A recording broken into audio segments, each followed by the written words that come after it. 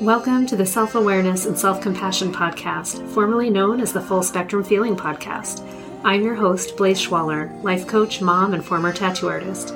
I help people heal their past, speak their truth, and love the lives that they're living now. Join me here every week for conversations on how to live an imperfect but fully engaged life that embraces all the feels so that you can stretch into your best life while enjoying the you that's here right now.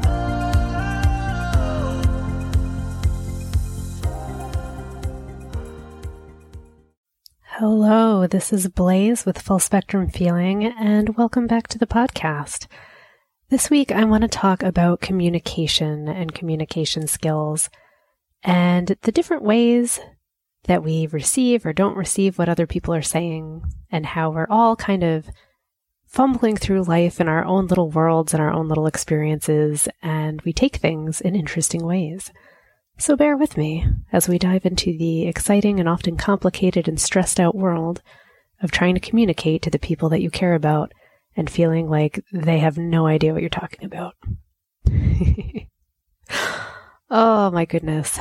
So I have been talking, I'm always talking, right? I'm always talking with people, but I'm talking with clients, talking with friends, and it's amazing to me how frequently it comes up that we're all just looking for a way to be understood. When people are having communication problems, it's all about we have a need to be understood, and we feel like we're not getting that across, we're not being received properly. We get angry and frustrated that the other person doesn't get what we're trying to say. And I see this a lot with my daughter too, where I will hear something she says and I will give her my response, and she might have a meltdown and say, well, you're not reacting the way I wanted you to, and that means that you don't love me, you don't understand, you'll never understand how I feel. And my goodness, it just brings me back to my own childhood, and I feel all those feelings again. I guess that's what parenthood is just reliving through your past through the eyes of someone else and being on the other end of that conversation and going, oh my gosh, how did we get here? But what I've come to realize is it's not any one person's fault in these experiences, but it is a collaboration between two people. And those two people are doing their best to communicate what they understand about a situation. And often they're not even talking about the same thing. And it's also two people drawing conclusions about what the other person is saying, doing, not doing, whatever, without understanding what that other person is living or experiencing, and assuming that we know why they're doing something or what's going on. And when we get down to it, the breakdown in communication is always around the misinterpretation of what the other person means. Almost all the time. I think we're much more willing to accept that someone else doesn't agree with us, but it's about the meaning that we put on that drives the separation between individuals and the conflict that happens all the time. So it's interesting trying to teach myself how to not create more conflicts or get sucked into this stuff, and to just see it for what it is and be a neutral observer in my own life. And that's really, really hard, y'all. We can think that we're doing a good job of it, and sometimes we are for, impressively long periods of time, but it's not 100%, and it's always going to be something that you have to experience and go through and reteach yourself and reassess each situation. And it really requires being present in the moment that you're talking with someone else to try to actually seek to understand, not to just hear and get what we want, but to actually show up curious and figure out what is being communicated, what is the need underneath that communication, and how can I respond to that need and not necessarily the request in words. It's about, for me anyway, learning not to be so damn literal and think about, well, wait, what are they actually saying? What's the need underneath that? And learning how to respond in a way that acknowledges that emotion. I think that's really beautiful too, when you can notice and be present enough to feel someone else's emotional state and how they're conveying it through their words. It allows you, one, to have more compassion, for me at least, And particularly in instances with my daughter, when she is particularly strung out or sad or stressed, and I can feel that in her communication and reflect that back to her and really show her that I am receiving what she is putting out there and confirm like, oh, wow, I hear that you're really stressed out about this and it feels like blah, is that right? And to get corrected or not, and then say, well, why do you think this is happening? And to get her interpretation of it. For some reason, it's a lot easier with children, I guess, because we're much more willing to ask that. Whereas it seems difficult to ask a grown-ass person, what did you mean by that? Or what do you think is happening with your feelings? I think when adults hear that, we feel like someone's being condescending to us or being mean or making fun of us. But with children, it can be a lot more pure and honest. So when I ask that, I can get the feedback and go, oh, this is what she believes is happening. And that's why she's feeling this way. This is what she believes that I'm doing and what she believes that means. This is what she thinks my action is about, and this is why she's sad. So being able to acknowledge what she's feeling and confirm it and not tell her not to feel that way and just go, wow, that feels really shitty. I'm sorry that you're feeling like that. I feel like that too. And here's why we're still not going to do what you want to do. Bum, bum, bum, bum. That's the toughest one with kids, is realizing that you can't just give them what they want all the time. We can go into that one in a little bit. Whew. Yes, parenting. Oh, actually, let's just go into it now. So my daughter, she's lucky in a lot of ways. Like, she is the youngest, the only girl, just the youngest in general, the only grandchild on one side. So she has a lot of attention and a lot of physical objects coming in from all directions at all times. There is very little that she will express an interest in that she doesn't just get to have. And it's been a source of concern and stress for me, going, I don't want her to have everything that she desires at a whim, because that's not really, in my mind, how life works. And I guess it kind of is for her right now, but I don't know that that sets her up to be happy long term, or to be grateful for what she has, or to understand, where things come from.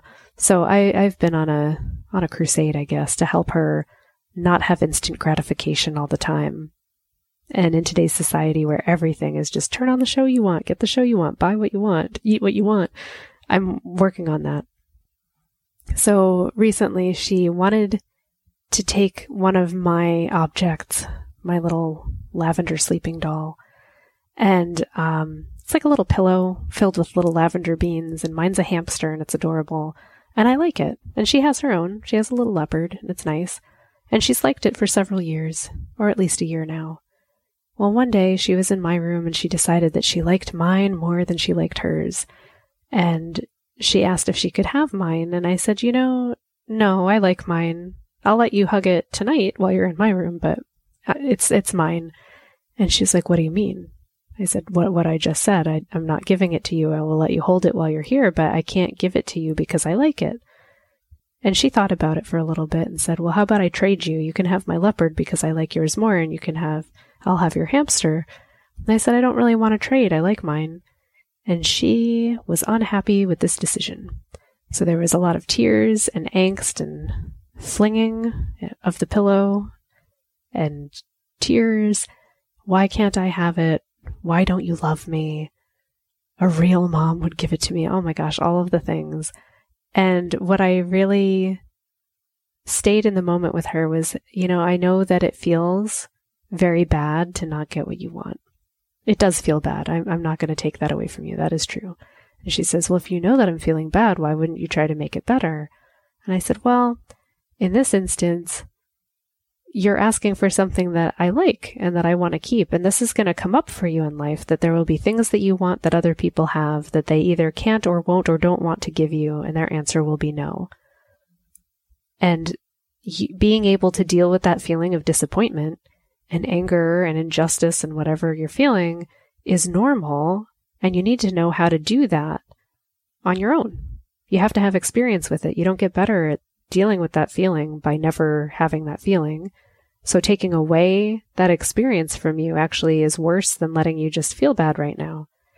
And she's young, so It didn't go over great, but we conceded that she felt bad and sad. And I said, I will hold you and you can hold the hamster right now and we'll fall asleep and we'll talk about it more on another day.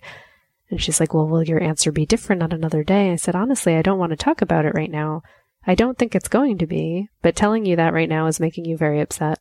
So let's hold off on that conversation for a while.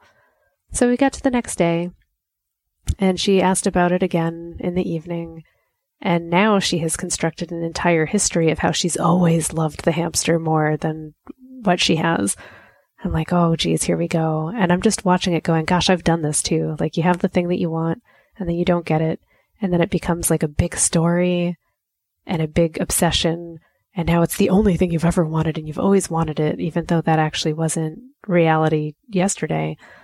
So I'm watching her do this and I'm able to watch it with some compassion going, oh man, like God, we're so human. We do this. We do this all the time. How do we come off of that? How can we communicate with kindness a no to someone who really wants what you have? So gosh, it's all the feelings, right? It's jealousy, it's anger, injustice, feeling unloved, feeling unworthy.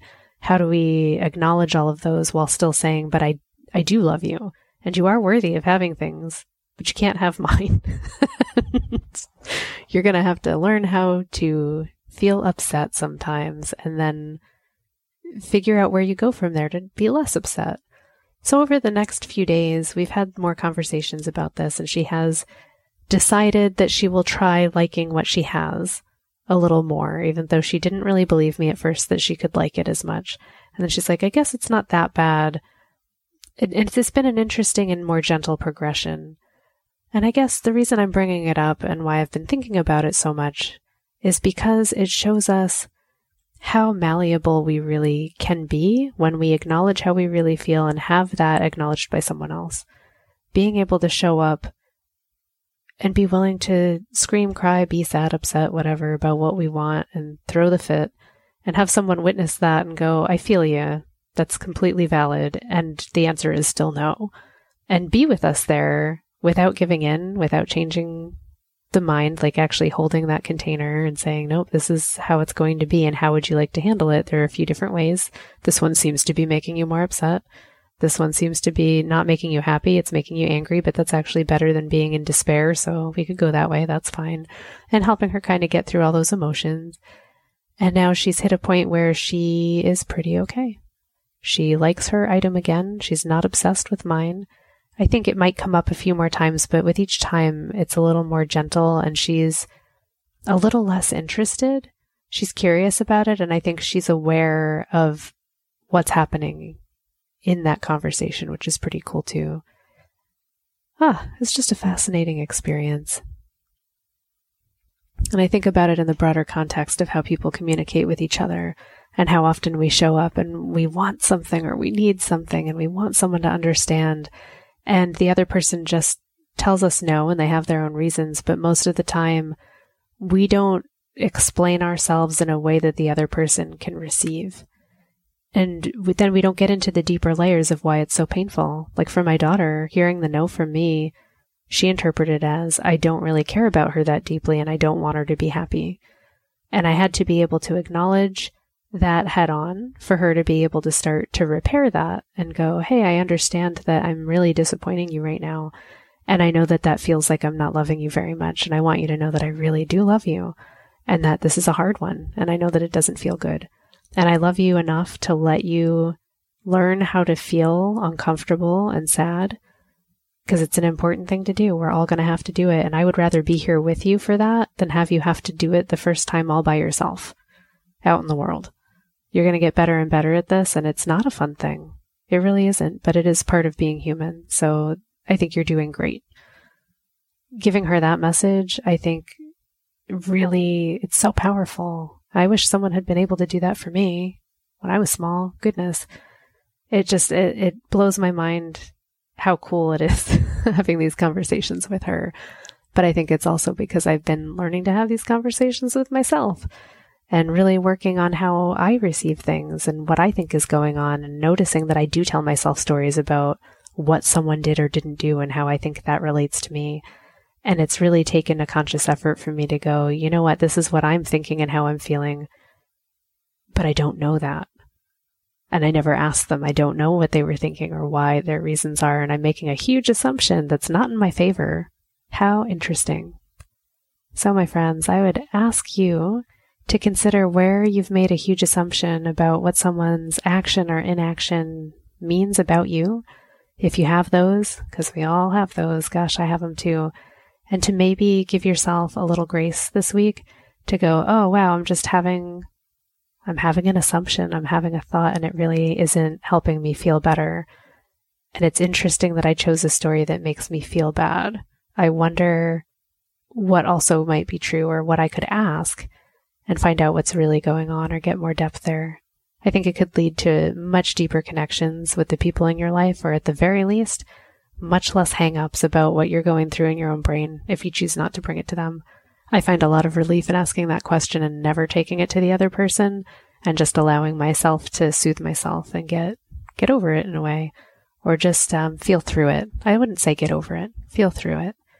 And then it's actually felt through and I don't have to feel it anymore. And then I'm on to something lighter and happier and more pleasant. Friends, I am wishing you a wonderful week. I hope you are enjoying this marvelous autumn, and I will see you next week. Thanks so much for joining me. If you enjoyed this podcast, please subscribe and share it with someone you love, and leave us a review. You can learn more and get some self-compassion tips and tricks by visiting coachwithblaze.com, where you can sign up to get my free booklet on overcoming anxiety, overwhelm, exhaustion, and burnout. I'm sending you so much appreciation and love, and I'll see you next time.